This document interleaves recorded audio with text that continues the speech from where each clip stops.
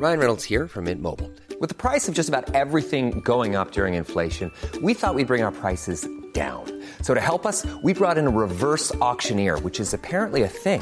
Mint Mobile Unlimited Premium Wireless. How to get 30, 30, bit to get 30, bit to get 20, 20, 20, bit to get 20, 20, bit to get 15, 15, 15, 15, just $15 a month?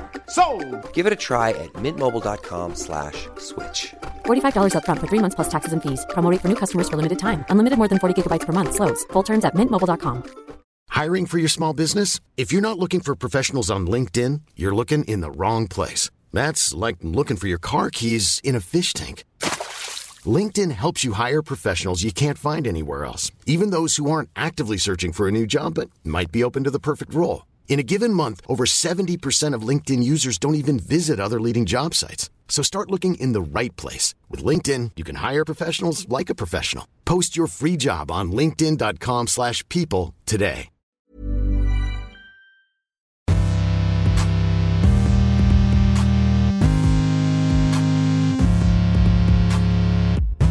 Hello and welcome to The Art Detective with me, Dr. Yanina Ramirez. I'm an Oxford art historian, a lecturer and a broadcaster, and I'm your chief investigator of images. Every week I'm joined by a fabulous guest to explore one image in detail. But today I have the feeling that we are going to be branching wide. We are going we're going across the world, aren't we? I'm joined by Peter Frankopan. He is the senior research lecturer, a historian based at Worcester College in Oxford, and best known, I think, for being the author of a book that I think everybody knows now. It's become iconic. It's The Silk Roads. It's done incredibly well. It's been number one for something like 9 months in the non-fiction chart, hasn't it, Peter? Well, I think I'm too modest to be able to tell you, but I do know. Yeah, it's been it's amazing actually as a historian to write a book that is really visible, because that wasn't what I was either expecting to do or trying to do. So, but yes, I know we sometimes books that are can be sort of over visible, but I mean, it's amazing that people stop me in the street in Sydney, in Pakistan, in China, and the only place I don't get stopped in the street to say well done or slap on the back is here in Oxford.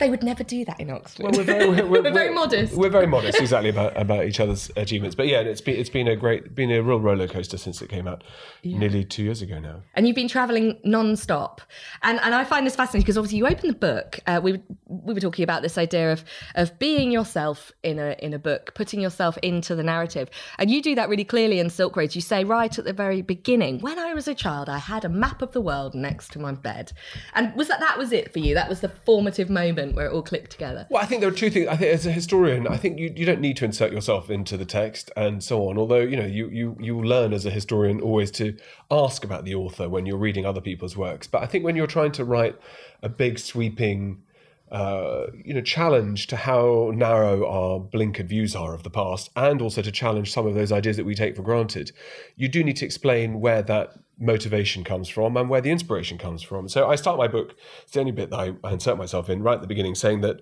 I remember as a young boy having a map on my wall in my bedroom. And in fact, when we spoke and you asked me to think of a single image, which is a nightmare question to do. Sorry. And I was hoping you'd say come back as a recurring guest and I could run through several hundred week after week after week. We'll do hundreds of these. But, I think that funnily enough, when you think about art around us and when you ask all your other guests, they always think of a piece of visual art, something in a painting or a picture. And quite often the things that have the most artistic impact on us are things that we don't even think of as art. Coins, they're things you take out, or banknotes you take them out of your pocket every single day, and it doesn't cross your mind to think about why a £5 note is that colour, or who designs, and what do you say? What does a £20 note? What does it say? What does a coin say? And some of the greatest artists in our past have been people who've depicted geography for a reason, and map makers. And that sort of generic map of the world that we're mostly familiar with. I had one of those on my bedside wall, and being, I suppose, slightly geeky, I loved. I mean, lots of things about that map. I remember, and I still love today when I fly. I just flew back into to London 24 hours ago, and when I look at the map of airline routes and so on, I'm absolutely transfixed, and I'm transfixed by mountain ranges, particularly mountain ranges in other people's languages, and rivers and capital cities always in capital letters. And this map that I had on my bedroom wall when I was small, it really struck me, even as a little boy, that I only ever learnt about things that were to do with Western Europe. I only ever learnt about things that involved Britain and maybe France, maybe Germany, maybe Italy, but nothing really beyond. And certainly if you did have some sort of waft of another world beyond Western Europe, it was only in context and in connection with what we already knew. And it would pop up and then disappear, that seemed to me, even growing up, that there was a different way of wanting to look at the world around us, a different way of wanting to have greater texture, greater depth. And maps are very, very good ways of reorienting where our centre of attention is. And, so I've chosen my image today, my work of art is a map. And we're putting it in a bit of context here, because on the one hand, we've got the Hereford Mappa Mundi up in front of us. And then we've got this map of Constantinople that's in one of your very dusty old books from your shelf. Why have you chosen this map? Well, I went after, as an undergraduate, in my last year, I took a paper that looked at the Byzantine Empire. And, all roads, in fact, they sort of, in a funny way, I suppose, they do lead to Rome. They led me to New Rome, which is the name given to the refounded city of Byzantium, which is in the 4th century, the Emperor Constantine built a massive city that was called New Rome and was called by its inhabitants New Rome, that's now known as Istanbul. And it's the meeting point of Asia and Europe. And it was somewhere that I spent a great deal of time there, of course. But it's the center, the capital city of the Byzantine Empire for 1,000 years. And it's a city that I love because it draws in influences and information from literally all over the world. You find been through Scandinavian sources and sources from Iceland talking about visitors in the 11th century coming to Constantinople. Yeah, lots of cool Viking warriors go and fight in Constantinople. Cool Viking warriors. And some of them actually, it's not just the fighting. Actually, what they do, they when they come back home to Iceland, they bring new fashions with them. They bring new objects. They bring wonderment. They expand other people's horizons too. Viking graves are incredible for that. I remember an exhibition in Edinburgh where one Viking grave, had a Buddha in it. It had coins from Constantinople, and the idea that the world was actually, we tend to think of the past as a very parochial, localized existence, but it's not. It's cosmopolitan. I think that's what your book talks about. And in fact, Constantinople is a meeting point not just for Iceland. We throw in Scandinavia. It's the sort of plays a central role in the origins of what becomes Russia and Ukraine. It is connected to the great Islamic empire, the world of Damascus and Baghdad and Central Asia, and it's connected through to Imperial China. 1,500 years ago, information, news, goods, intelligence reports were being sent and pinged the same way that they do today. The only difference was that those days you didn't have Twitter and you didn't have instant messaging, but still people were interested in other parts of the world, and not just as curios. They were interested in alliances, they were interested in cultural achievements and borrowings, they were interested in what people thought about things. And in a way, there's no difference between our world of today and 1,000 or 1,500 or 2,000 years ago, apart from the speed of connectivity. And I think we sometimes forget that. We always think we're living in a modern age and that this is all new, and we forget that there's a huge pool of information, of evidence, of interesting and clever people. If you ask my opinion, people writing in my field 1,000 years ago were much, much cleverer than I am. And they were better read. They were much better as writers. They were able to weave in all sorts of allegories and jokes and puns and hidden messages into their texts that we tend not to do these days. We were talking about this as well, Peter, because both of us were literary students before we were historians. And there's a sense in which when you plunder the world of literature, that sort of strange abstract bracket that divides a historical text from a piece of literature, what you're actually doing is exploring the minds of people who lived and worked and engaged creatively. And maps, I find, in a way, the most symbolic of visuals, and yet the most practical of visuals. And map making itself is a relatively recent phenomenon.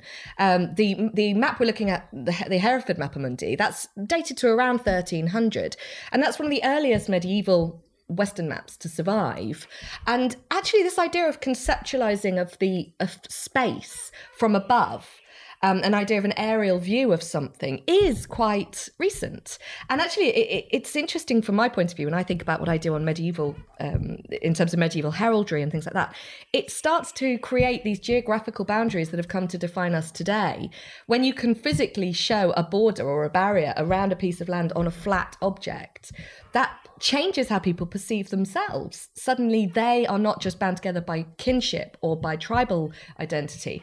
They have this physical barrier. So maps are fundamentally important for the modern world, I think, aren't they? Yeah, you know, we live a period in the 21st century where identity, for all sorts of reasons, particularly in Europe, but also in large parts of Asia and the Americas and Africa, is up for grabs, precisely because of this idea of who has set boundaries.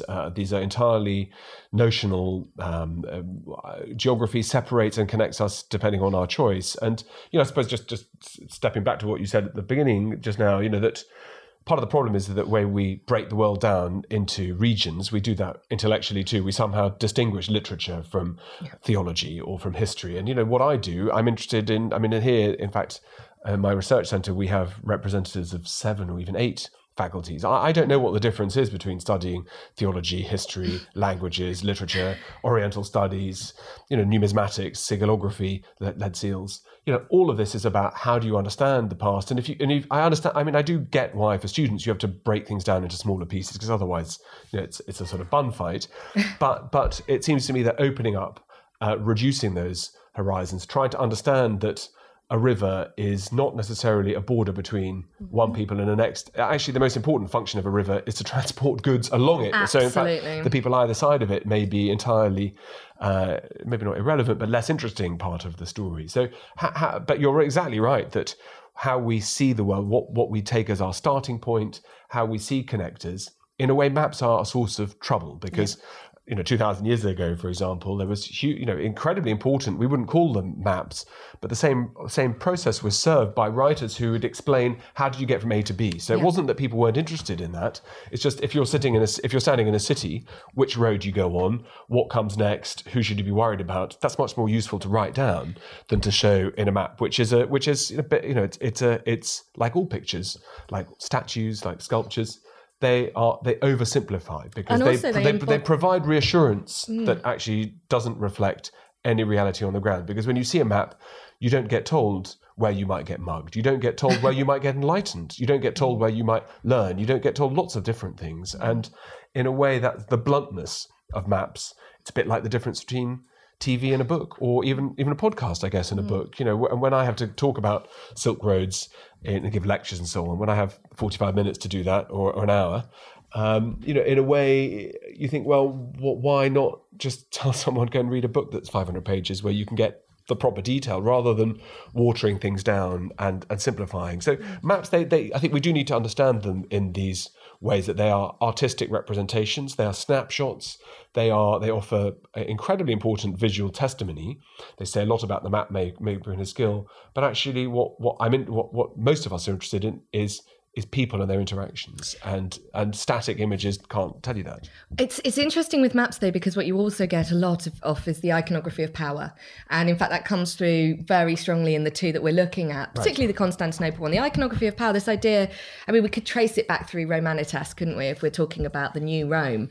But I remember even the earliest maps that I've looked at of Constantinople, it's always about those big imperial foundations, the positioning, you know, of Hagia Sophia, where these buildings are, and the processions between them. And in fact, the text you're talking about, I look at these a lot because pilgrim routes are often described by authors. They'll write, you go this way to Jerusalem, this is how you get there. And they are like verbal maps. They're telling you how to go to a certain place. But it's all about the processions, it's all about the routes, it's about navigating along these well-defined pathways that are actually dictated to by the powers that be. And you find that in the Islamic world with, you know, pilgrim guides to getting to Mecca. You find that in China, of course, with you know, again, either visitations to Buddhist shrines, particularly in things like in Dunhuang and the Mogao caves. But you find that across all of South Asia, you know, how you're traveling and how you get from A to B, but also why you're doing it, what you should do along the way. It's not that dissimilar to our modern day guides in a way, isn't it? Things you must see along the way. We're still prescribed to a lot of the time when we visit places, aren't we? Yeah, and I think that is a sort of difference in a way with the sort of the very blunt bullheaded Western Middle Ages, where literacy levels are more or less zero. You know, the only people who can read are monks, who tend to sort of self-reference and self-copy. The obsession and the focus of Jerusalem, of course, totally understand the importance of religion and so on and so forth. But those maps and the Hereford and the Mappa Mundi of putting Jerusalem at the centre is saying something very specific and very powerful, which is what matters is about the holy places. Exactly. What matters is about your faith and your day-to-day lives, and where you know, a map to help you find your way around is less important than understanding that at the centre of the world, at the centre of life, is God and the places where Jesus Christ lived, died, and rose from the dead. So these kind of, you know, so the Mappa Mundi, which looks astonishing, looks amazing, has parallels all over the rest of the world. And in fact, which is also my introduction actually, what I was could have chosen is a map made in the Turkic world in the 11th century, almost the same time as the Mappa Mundi, which has a place called Balasagun as the centre point. And Balasagun, I very much doubt many podcast listeners will be able to identify, because only about 3 ex-Soviet archaeologists think they know where it is. You know, it's a place that is meaningless, and yet was the centre of the world for people who looked at that map, and would have been understood as being the centre of the world for that sort of map. And Constantinople, like Baghdad, many places in South Asia, like Xi'an in China, very much felt themselves to be the single most important great city in the world. So I picked one at the sort of western end of the Silk Roads, because where Constantinople was important was its physical location, its connector point with Asia, because from my point of view, everything that was interesting, the spread of Christianity, Judaism, Islam, religions, money, trade, exchange, art, everything that was interesting happened in what we call the East until about 1400, maybe 1500, when suddenly Europe gets a shot in the arm. And as a sort of dig at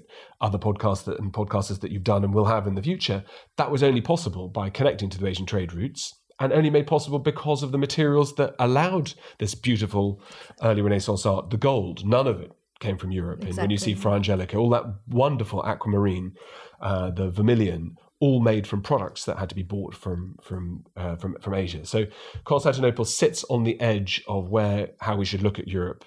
That the centre part of Europe, the most important part, was the eastern side, and it's very recent our current history of how we look at the rise of the West. I think it's very important to note that, and that is something that hangs heavy in my mind constantly as a medievalist. That actually the medieval West was the weaker sibling. It was the actually quite a backwater. And when you look at Constantinople and the way it has continuity, I'm fascinated in history about breaks and continuity, those points of junction, you know, when you see one thing end and another begin. And the West is fascinating for that. When you see the break with the Anglo-Saxons and then how they return through Christianity to this cradle of Christendom, that's all interesting to me. But what I find amazing about Constantinople is actually its continuity, and the fact that one space seems to layer up so many different cultural and historical points of relevance in a location. And its geographical location is so important, isn't it? Because you've got the way that it's wrapped around by water. As you say, the water isn't a barrier, it's actually a conduit, isn't it? That's right. I mean, I think that you know, my view is that one of the keys to understanding civilization, the correct use of the word, is through the cities. Civitas, yeah. And you know, in Europe, all of Europe, there weren't any really great cities. Rome, of course, in its heyday, but you know, cities at the same time when Constantinople had a population of, well, perhaps 400, perhaps 500,000 people. The next bigger cities in places like London, Paris, or became Paris and so on, had populations maybe 1/10 of the size, maybe 5% of the size. Mm. And cities, as in today's world, as in the world of yesterday, are where levels of exchange are much more rapid, they're much more frequent. Ideas get spread faster, quicker. They get wrapped around. They get molded. They get shaped, and they advance faster. That's why we have a university where we all live on top of each other, because you get a chance to talk to each other often. And the more often you talk, the better the ideas are going to become. So putting people together is key. And you know, Europe was essentially an agrarian society, and city growth didn't really start properly until about 400 or 500 years ago, whereas Constantinople, like Damascus or Baghdad, at 1,000 years ago, Baghdad had a population of about 1 million, probably. Maybe some people think a bit more, maybe 1.5 million. A city called Merv in Turkmenistan was bigger than Baghdad, probably, again, magnitude of 1.5 million people. It disappeared after it was sacked by the Mongols and absolutely devastated. But the key to understanding global civilization is to look at cities, because they bring people together for a reason. And you've got lots of questions that then spring from that. How do you supply water? How do you bring food? How do you have how do you provide sewerage? You know, in Mohenjo-Daro in the Indus Valley, the sewage system built in 5000 BC was more sophisticated and worked better than any sewage system anywhere else in Europe until the Victorians cracked it in the 1840s. Yeah, and so I think we forget, we sort of think that these peoples in Asia somehow are late to the party, and they're violent, they're fragile, you know, all the things that we associate in the world of today. But the key is how do these cities fit together, and then, as you said, how does power, how do you unite, how do you rule a city, how do you rule groups of cities, and how does an imperial structure sit on top, whether it's in Safavid Persia, whether it's in the Mughal world of South Asia, whether it's in the Tang or Song dynasty in China or the Ming, or with the Byzantine world. But these units were unbelievably stable. You know, they managed to be consistency, and of course, as we all know, the key to consistency and stability is first the rule of law, but second to have really first-class administrators, because you can't have a state that functions if you've got corruption. It falls apart. You know, it fractures, and elites, you know, their interests are too misaligned with those of the state, and therefore it all goes wrong. And when I see this map of Constantinople, what I think of is it talks about order, it talks about faith, and of course the great Cathedral of Hagia Sophia, but it talks about those rituals, and there are these wonderful sources in the Byzantine world, particularly a book called the Book of Ceremonies, that it's a sort of compilation of processions, and how should you receive foreign visitors, what should you wear when you do so, when you communicate abroad, how do you address, you know, what's the form of address to send to the Pope or to the Caliph in Baghdad or in what became Cairo in the Fatimid world. And that order, that logic, that consistency, that ability to be able to provide, you know, teaches us so many lessons that are apposite in the 21st century, where we're living through a time where we talk about division, we talk about decoupling big structures, or the EU is too complex to work successfully, or our interests in Britain aren't represented by the European Union. That's why there was a vote, after all, that we should leave. And then how do you collect tax? And this, we're talking just after a spring budget where self-employed, you know, have suddenly had a massive hit on how they should live and the taxes they should pay. And these kind of questions: how do you enforce? How do you pass tax laws that are fair? How do you keep a stable currency? How do you deal with people who want to buy things from outside the Byzantine world and to buy fabrics and textiles from Damascus or from Antioch, where you feel that money's leaching out of the system? The level of law and justice and stability and prosperity and tolerance and administration all go hand in hand. And so this is my beacon city, Constantinople, because it's easier to understand for most people here in the West than perhaps some of the other cities that we talk about. But you know, it shows in this beautiful image. What date is this, by the way? This is well, so this is put together in 1422, before the Turkish conquest, and it's, you know, like all things, it's slightly idealized, because you'll see columns. The Emperor Constantine. There were lots of emperors popped up on the top of columns. Yeah. Emperor Marcian's column and Emperor Marcian and Constantine, and of course it doesn't show you any people, which is of course important. But you'll see in the northern part of the city, in Galata, here the Galata tower that's put up by the Genoese to look after their this is here, to protect their commercial interests. The Golden Horn was incredibly successful in terms of its fish provision. It was very rich from the sources of the sea. But the approach into Constantinople was understood that it needed to be magnificent. It needed to shock and awe people when you arrived. And in fact, this map is attached to a description of Constantinople elsewhere in my book by somebody called Paul the Silencary. That's the kind of our first sort of proper description of sort of explaining what sat where in the city. But you find Russian sources 1,000 years ago of Russian visitors who come to Constantinople saying, we've never seen anything like this, and our eyes were popping out on stalks. And when they went into the Cathedral of St. Sophia, they said, we didn't know whether we were in heaven, because this is what paradise. I mean, that one building itself encapsulates so much, doesn't it, in terms of its own genesis, the way it's moved between different faiths, and now it's ended up as a museum, hasn't it? But it's this idea, in a way, that actually the city is made of lots of little microcosms, lots of different routes. So all of these processional columns, they're all memorializing individuals who've left a mark upon it. But so are the buildings. I mean, there's so many remarkable buildings in Constantinople, but particularly in the service of religion, aren't there? Yeah, and it's an interesting question about it becoming a museum. Well, there's a lot of talk at the moment in Turkey that Erdogan wants to recommission Hagia Sophia as a mosque. And, for Christians around the world, and even for those who are, perhaps not motivated by faith, that seems an incredibly aggressive step to take when there are spectacular mosques around the city too. I think it's very important that cultural monuments are protected and restored and so on. But this church was the biggest Christian church in the world for 1,000 years. Yep.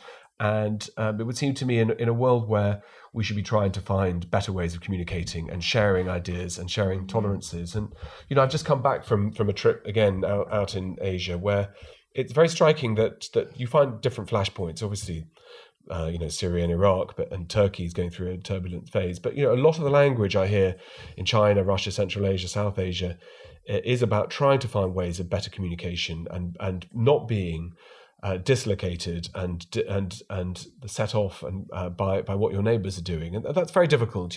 Places like Pakistan and India, very complicated, complex relationship. But in this world that is going through a great deal of change, we can see with the galvanization of what's called the new Silk Roads, the One Belt One Road initiative, that these are not changes that will affect the future. They're changes that are affecting the present day.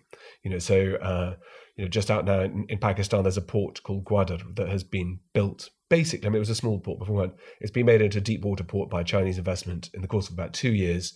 It's going to be a big enough city to become China's Shanghai in the West. And you can't, as you'll know as a historian, you can't stand in the way of change. When the Goths burst through across the Danube and into Europe, and Attila the Hun comes, and the Mongol invasions, or the British Empire being built, there are fundamental reasons for changes. And the key question for my mind is how you adapt and how you anticipate, how you prepare. And as an educator, one of my great regrets here in 21st century Britain is how static the history curriculum is. Yeah. And how the fact that children who are coming out of school age 16, 18 or out of university, the fact that they can do so without having come across the word Constantinople or the Ottoman Empire or the Safavid world or so on, and further east, seems to me at least at the very best maybe naive, but possibly highly reckless, because that narrowed vision that we had, is partly, I'm older than you, but grew up as a child of the Cold War, understanding the West because that was the beacon of light.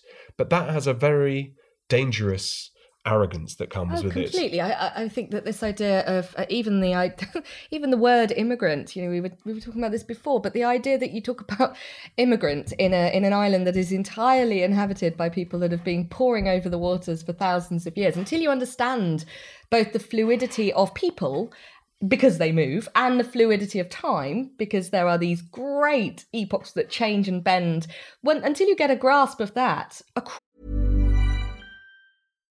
If you're looking for plump lips that last, you need to know about Juvederm lip fillers. With Juvederm Volbella XC and Juvederm Ultra XC, your lip look, whether it's subtle or bold, can last up to 1 full year with optimal treatment and no additional maintenance. Find a licensed specialist and see if it's right for you at Juvederm.com today. That's JUVEDERM.com.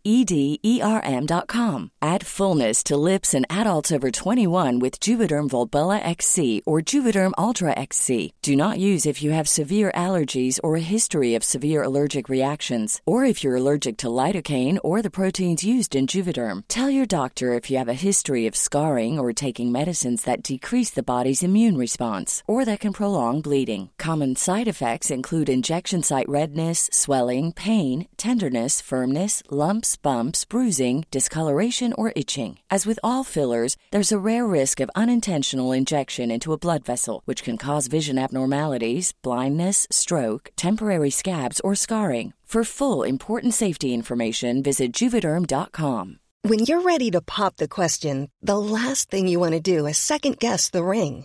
At BlueNile.com, you can design a one-of-a-kind ring with the ease and convenience of shopping online. Choose your diamond and setting. When you find the one, you'll get it delivered right to your door. Go to BlueNile.com and use promo code LISTEN to get $50 off your purchase of $500 or more. That's code LISTEN at BlueNile.com for $50 off your purchase.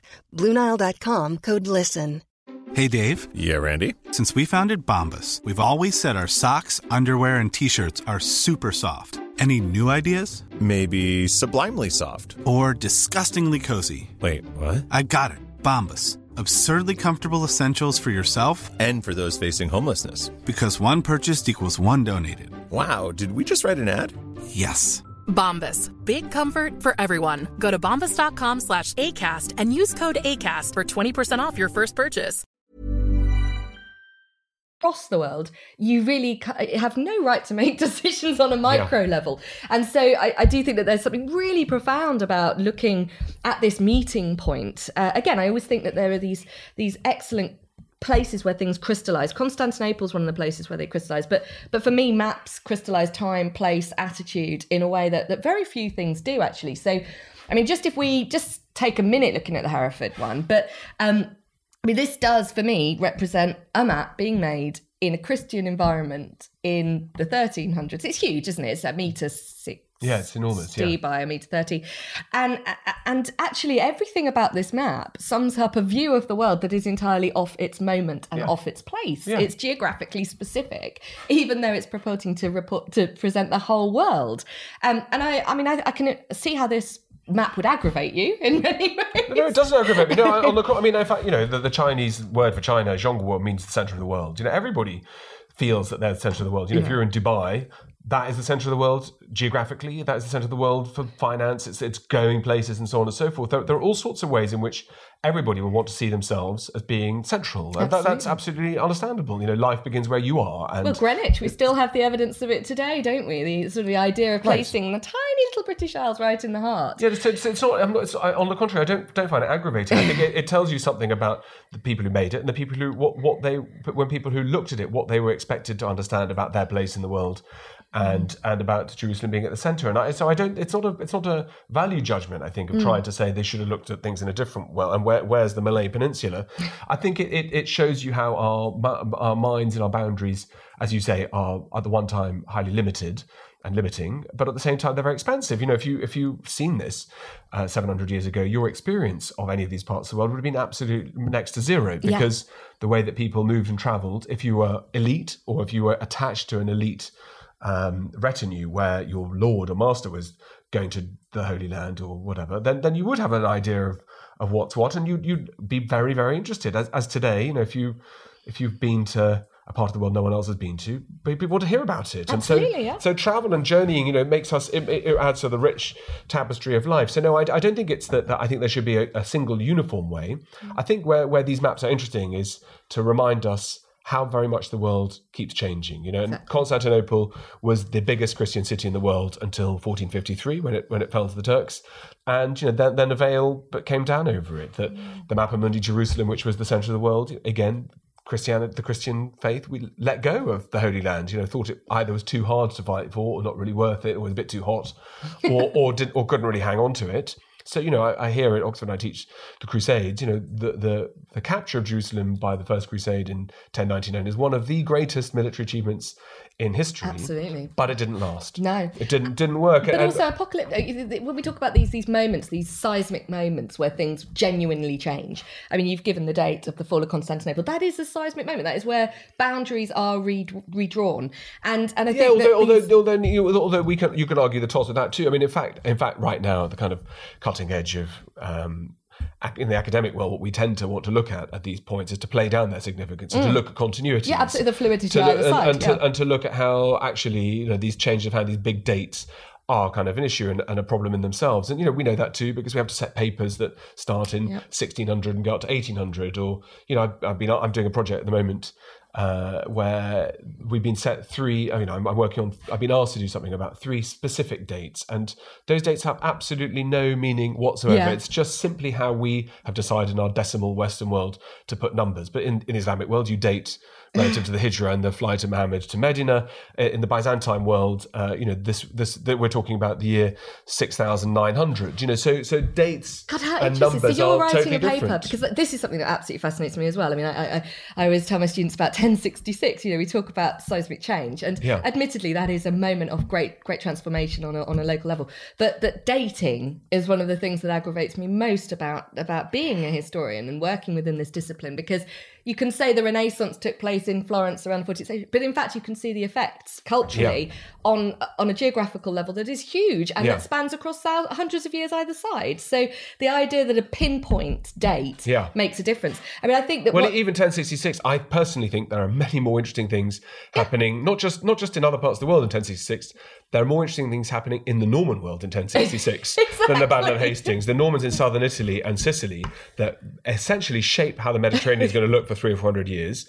What's happening in Baghdad, where there's a new Turkish regime that takes over from the Abbasids and displaces the Seljuk Empire, starts building. You have Song Dynasty China on the move. You have many, many, many more important things happening. But we we like comfort, we like labels, we like numbers, and everyone knows the date 1066. But it doesn't cross our mind that if you're a child growing up in Shanghai today, or in Sao Paulo, or in Cape Town, this seminal date, which means everything to school children all around Britain, 1066, means nothing to them. It's extraordinary. And it is part of reassessing the very foundations of the discipline. Well, particularly when the story is that's the last that the immigrants took over our country.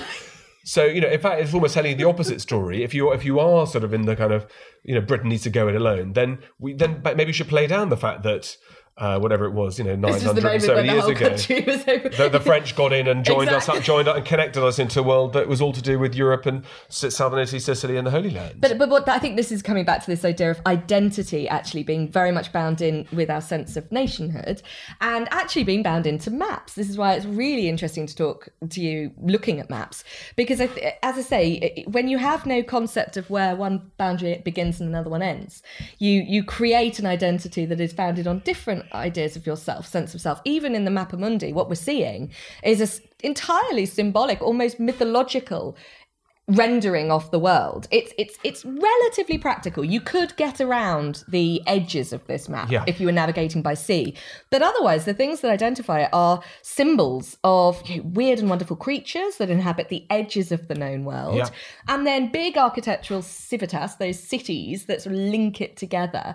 And actually what it shows me is a remarkable fluidity between the now and the imagined, the eternal, because actually what this is really doing is projecting a sense of the afterlife as well, the eternal Jerusalem, isn't it? But why I like both these maps is that you have the silence. That you have to work quite hard when you look at them, and the Mappa Mundi, working out which way round it should be oriented. Can you recognise which one is Scandinavia? What are all these animals? You have to work hard.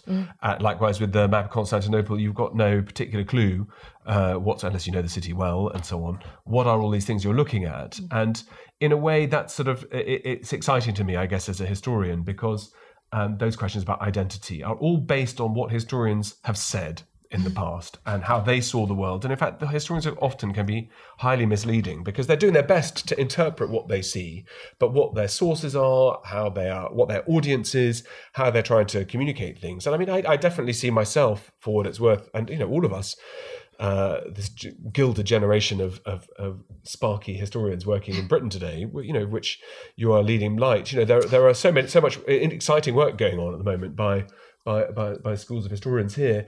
It's that we are the latest in a long, long line dating back thousands of years, trying to interpret what we see around us and asking, why do people want to write about the Templars or about railways in India?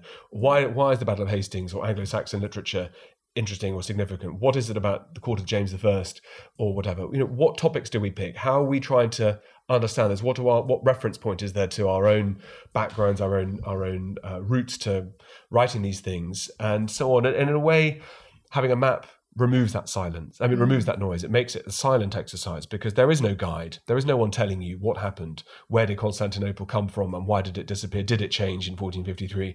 How does it look now? How many of these monuments that you can see there are still standing? What happened to the great statue of Justinian that was huge on a horse that Pierre Gilles, who was visiting the city in the 1500s, makes it sound like it was absolutely staggeringly big and almost grotesquely large. Sort of thing you'd imagine in a real sort of bling world, someone who's slightly insecure about. Oh, I think that Constantine's original city was super bling. I always visualize it slightly as a sort of a Las Vegas, where you've left behind the rotten old, infested city of Rome with all its... well, that's what the Romans thought, and that's exactly how we look at Dubai. Yes. That's exactly how we look at Doha. That's exactly how we look at Kuala Lumpur. And you go, well, it's not really a real city. They're quite new, and these huge towers, and everyone's got the latest kit, but they don't really have a pedigree. That's how Romans thought and spoke about Constantinople at the time. And the truth is that cities, like I said, that they come together for a reason. There is a fundamental reason why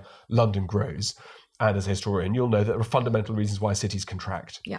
And understanding those rhythms, understanding what the ingredients are that make you grow, make you fall, and what should you do if you're the mayor of a city or ruling a city or a governor of a city, in terms of what imprint can you make in terms of planning permissions for bigger towers, for the kind of civic architecture, for civic statuary, and we know all those things in England, in London, with the Millennium Dome through to the Cheese Grate or whichever skyscraper you want. Cities, they move and they grow and they burst with life for a reason. And one of the things to do is to always remember that your day in the sun doesn't always last. That's it. And this is why I love the work that you do, Peter, because I think it's very tempting as academics to go further and further into our specialism, our small little area that we are the experts on. But it takes courage for historians to actually make broader connections. And I try and do that through art. I'm very visually stimulated, but you've taken the even braver step of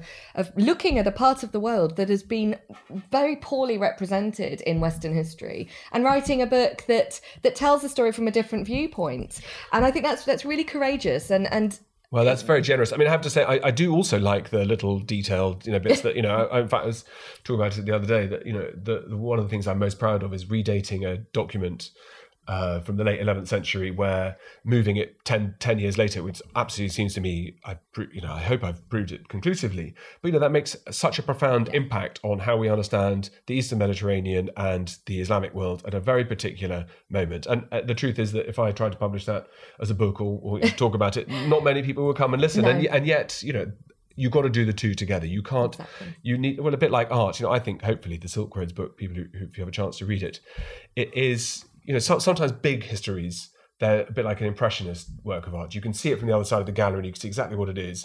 And then when you get close, it's all a bit vague. It's a bit true about, well, I'm not going to use any examples in case people think I'm scoring points, but, it's true. This is all generalized on the one hand, but actually, is the detail really there? Yeah. I think, and I hope that my book is detailed enough that if you are a specialist in, the urbanization of the Netherlands in the 17th century, the detail really is there up close as well. And I think that there is a way of changing how we write history, actually, to be able to have access to that level of detail, so that the dates and the particular, what is the latest thing that's being done in whatever topic you like, whether it's sewage systems in Mohenjo-daro through to what is the latest work being done on Persian miniature paintings and how we understand those. And I think that there is a way in which really good history can keep that focus and keep that detail. But, I think I've been also very lucky that because no one looks at the part of the world I do, it's much easier to introduce people no one's ever heard of. And the fact they never heard of them is not their fault, because we're too busy learning about Battle of Hastings or Henry VIII's wives. And so introducing people who are unbelievably important mathematicians, historians, writers, novelists and so on. It's just shining a light on a room that people don't really look at very much. And I think you're right. I think there's the microcosmic and the macrocosmic about what we do, isn't there? And yeah, I'm the same. I think that the tiny little discoveries mean everything, and it's getting all those little stones in place, the little building blocks upon which you build something greater, and then being brave and courageous like you were to write a big history. It's risky for academics, but it does, like you say, open up new avenues for people in the discipline. Yeah, well, like Braudel said, if you're not going to be ambitious, what's the point doing what we do? And we live also, at the moment, we keep being bombarded, being told that STEM subjects are what the future is. It's all about science, engineering, technology, and so on. And the humanities have an incredibly important place in the system, and because they explain the world around us. They explain how the past actually looked. And if you don't learn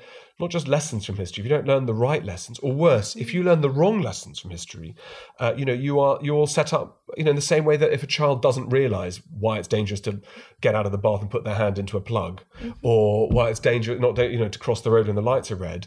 You've got to learn the right lesson. If the right lesson isn't that there was no traffic and therefore last 10 times I crossed the road I was safe, I didn't need to wait for the lights to cross. So I think we need to be ambitious as historians. I think that we shouldn't be worried about what people might think of that ambition. On the contrary, I think that it's all to be encouraged. I mean, to be fair, I think everybody, all my colleagues here, whether they are writing on redating documents, that's brave as well, exactly. To go and engage and to say, you think that other people have got things wrong. Well, writing about horse rearing in Lincolnshire in the 14th century, there's still incredibly exciting new ways and new approaches that you can make to the past. And I think one of the things we do well in the academic world is to be at the cutting edge. Perhaps what we're not so good at doing is explaining to the general public why that's important, and also communicating why is what we're doing significant and important. And I happen to be caught the wind caught in the sails of my book in a way that I could never possibly have imagined. But I do think that history, literature, visual arts, the kind of things that you do on your podcast, the fact that you're doing this podcast in the first place, it shows how vibrant and how exciting it is that there are so many questions to be asking. And, I think it would be great to have a bit more of a shout out from supporters of the podcast, from faculties, from government, to say that there is a real place. Humanities isn't just about understanding poetry, sitting under a tree with stroking your beard and thinking about beauty. There is a fundamental importance to our humanity to do this. And societies that don't patronise the arts and humanities, they both don't get remembered well, but they also it's a sign of fading. It's a sign of dying when all you're worrying about is tools that help you get richer, which is the part of the point about STEM, rather than understanding what is the beauty of what are the good things about us as a civilization, what are the risks, what are the dangers, and that requires understanding the past properly. It's wonderful. We could talk endlessly, Peter, I know that. And there's so many more things we could talk about. We haven't even really pulled apart the maps, but it's the idea of the maps that we've explored. I think it's exciting to be able to talk to people like you, to be all the people connected. I'm so grateful that History Hit are behind this podcast, because there are brave people out there trying to make connections, start dialogues, and collect accurate, detailed history together, so that we can continue to explore and expand the value of the humanities and try and make a difference to it somehow. Yeah, and the good news is these podcasts are listened to by tens, if not hundreds of thousands of people, and that is, I can't tell you how exciting that is. I mean, it's amazing to be able to be here in Oxford and talk and know it can be listened to anywhere in the world. And the fact that people want to listen to it shows that there is real appetite. So the more that other people who are listeners read, the more they tell their friends, the more they ask their friends to listen to the podcast or read books and so on, and also to pick up some of those ideas about how important it is what we do, and the more support, the more visibility, and so on, the better. Obviously, people who want to buy my Silk Roads book, so much the better. But generally, history, the way we look at the past right now is hugely important, and I can tell you, in places like Russia, Iran, with ISIS even, with Turkey and Erdogan, in China, South Asia, history and what history means is not restricted to academics and people on podcasts. It is absolutely central to modern political debate, modern political discussion. And in a way, it does lie under our ideas about Brexit. It is very much pinned the Brexit debate about what British history meant in the 19th, 20th century. What did our empire once mean? How have we been reduced to the states where we, funding people in Brussels rather than looking after ourselves? that the past is absolutely central. And, this period of transition, it's never been more important than to understand that and to be asking interesting and good questions about other parts of the world where we expect our children to grow up and understand globalization. Yeah, we ignore the past in our peril at the moment, particularly. Wonderful. Thank you so much for this. Thank you, everybody, for listening. You can subscribe to the podcast by going to historyhit.com/artdetective. You can follow me on Twitter. I'm Dr. Janina Ramirez. Peter, you're on Twitter too, aren't you? Just as Peter Frankopan, yep. Yeah. Wonderful. I'm sure this will be the start of many, actually, because we've still got so much to discuss and there's still so much work to be done. But for the time being, I hope you've enjoyed this podcast. Thank you, Peter. Thank you.